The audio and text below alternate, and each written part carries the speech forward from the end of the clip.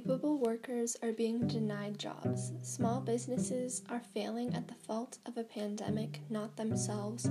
Restaurants and stores are no longer a place to gather, and the government is unwilling to provide accurate and developed statistics and plans regarding this virus. How long can we continue like this? But more importantly, how long will it take to ensure that opening the economy will not threaten the lives of thousands more? My name is Lily, and you're listening to COVID Quarantine, a podcast where I delve into the impacts of the coronavirus pandemic and how they are affecting our lives at local, state, and national scales. Today I'm going to be dissecting an article from the New York Times called "The U.S. is Nowhere Close to Reopening the Economy, Experts Say."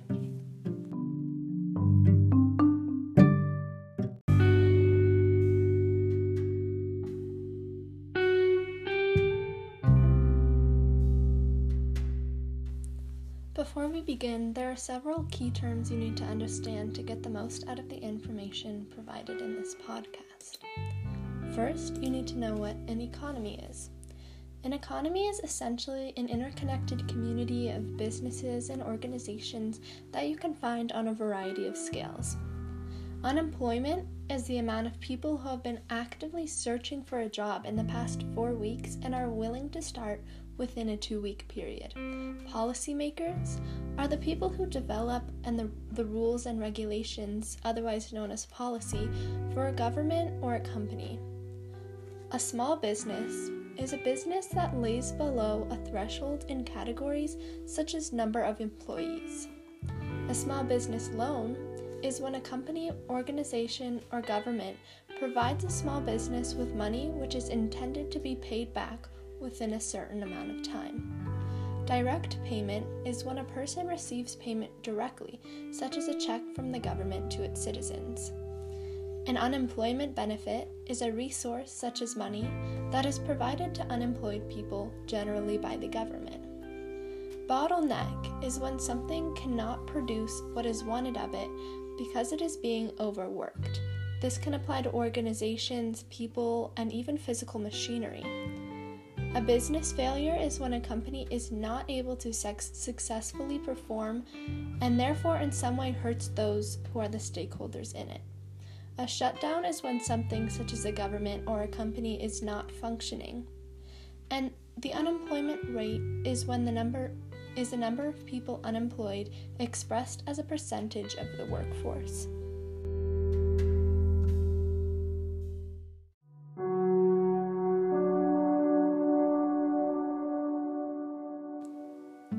In order to know when the U.S. can reopen the economy, we need to understand the coronavirus.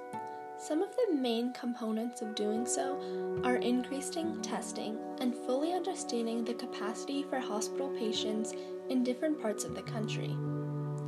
The New York Times article mentioned before states that the United States desperately needs more testing for the virus in order to give policymakers the first key piece of evidence they need to determine how fast the virus is spreading and when it might be safe for people to return to work. Without more testing, there is no way that you could set a time limit on when you could open the economy. Rapid deployment of randomized testing for the virus could reduce its health and economic damage. In essence, this quotation is placing pressure on the importance of testing in the grand scheme of the American economy. Without tests, it argues, the government will have no baseline information to formulate speculations about the growth or decline of the virus over time. One of the main ideas to consider before reopening the economy is if the percentage of new victims to the coronavirus is declining over time. As of now, the government is unable to determine this information, since they don't have accurate testing to develop counts of the unfortunate cases and even deaths in the country.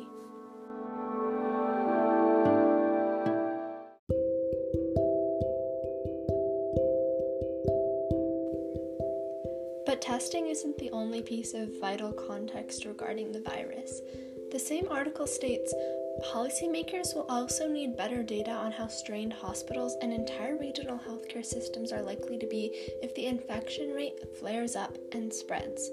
Ideally, they would sufficiently control the rate to establish so-called contract tracing in order to track and avoid the spread of coronavirus across the country. This passage provides two key pieces of information, both regarding how the U.S. can develop its understanding of COVID-19. First, the government needs to expand its understanding of the capabilities of hospitals across the country, specifically regarding the virus. This is an important piece of information to know because it would provide vital context regarding the true limit of U.S. healthcare providers and how this capacity varies through regions of the country. Not only this, but understanding these limits will push policymakers to avoid even nearing them and turn to innovational ideas such as contact tracing to identify where and when a virus was contracted and who was involved.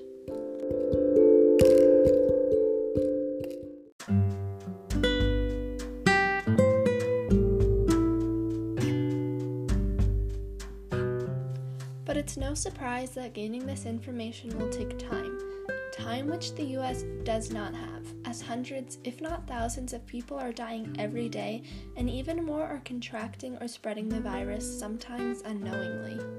To help those in need, the United States needs to implement substantial policy while they are working to expand their knowledge of the virus. The New York Times article writes, "While they wait for the infection rate to fall, policymakers will need to provide more support to workers who have lost their jobs or hours and to small businesses teetering on the brink of failure. That could mean trillions more in small business loans, unemployment benefits, and direct payments to individuals, and it could force the government to get creative in deploying money to avoid bottlenecks." This passage provides a unique perspective on the problem. It explains that measures need to be taken to assist small businesses or the unemployed, but also acknowledges that doing so could substantially strain the economy and potentially create a bottleneck, which was mentioned at the beginning of this podcast. It is especially important to weigh the pros and cons of an action at a time like this, but at the same time, the United States cannot turn a blind eye to those in need and the people who are struggling, not because of themselves, but at the fault of this extenuating circumstance. With this quotation is extremely important to consider because it provides context as to why the government may be hesitant to further their aid to Americans across the country.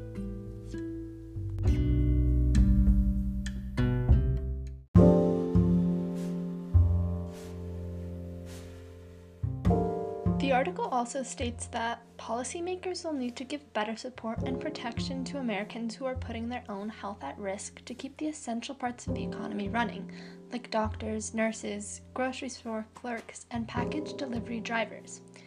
Frontline workers such as those listed in this quotation are often overlooked, and their impact and dedication to helping others is not appreciated nearly enough as it needs to be in this difficult time.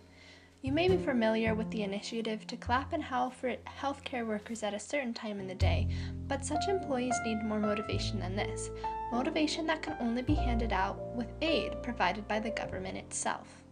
It is especially important to consider these frontline workers while developing all the information about the virus, because without them, we would have no capability to heal the sick and even to purchase necessities for daily life, such as food and medicine.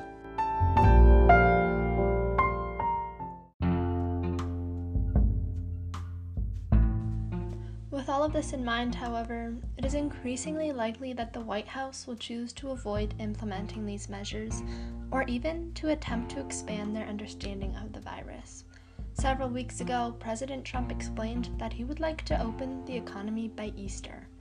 He later withdrew this proposal, but nonetheless, the New York Times article states, "It's important not to lift too early," said Emil Werner, a Massachusetts Institute of Technology economist who was a co-author of a new study that found that cities that took more aggressive steps to curb the 1918 flu pandemic in the United States emerged with stronger economies than cities that did less.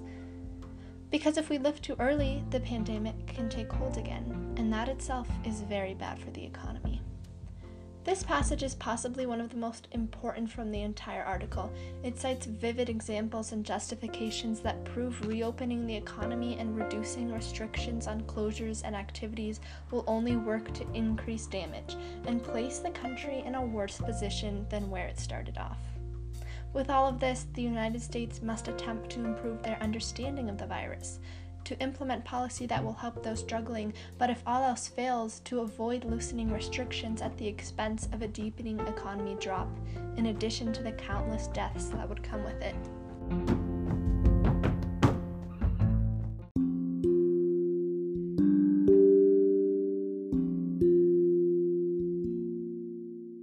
That was a lot of information, and it truly boils down to 3 simple questions. How long is the economy going to be shut down? What impacts a decision to reopen the economy? And how can the U.S. prevent the continued decline of the economy even when it isn't fully active? First and foremost, the economy cannot be opened until it is safe to do so, and until opening stores and restaurants will not impede the health of those who attend them. The article explains that, quote, the shutdown could drag well beyond the month, and not only this, but it explains that some shutdown initiatives will carry through the end of the year, with unemployment rates reaching unacceptable percentages in 2021 as well. Even if the economy opens within the next couple of months, its impact will be tangible for months, if not years after.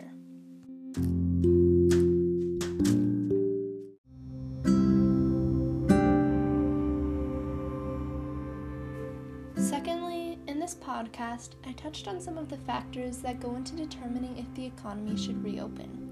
The government needs to identify how the percentage of people infected or dead adjusts over time, the capacity of hospitals to care for such patients, as well as potential hotspots or strands that are spreading the virus, which can be determined with contact tracing. Without this basic information, there will be no way for the government to determine how the virus is changing over time and if they can loosen the measures that are already in place.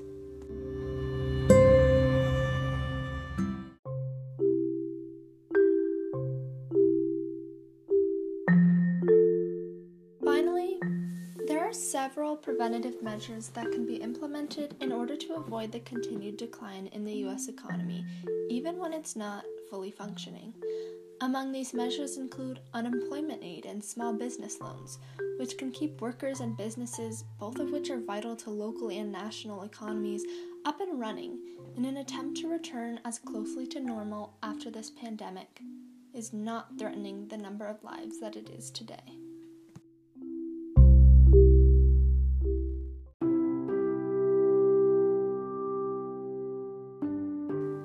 So think about it. The government cannot implement substantial action without understanding the basics of the pandemic, but they are seemingly unwilling to do so. In the meantime, they should be providing those in need with aid, but what they have done is not enough, and all the while, they are projecting dates to reopen the economy that would jeopardize the health of thousands, and it seems there is nothing we can do to help. But I urge you to stay informed, to keep up with the news, and to advocate for what you know is right. That's all for today on COVID quarantine, and I hope you join us next week.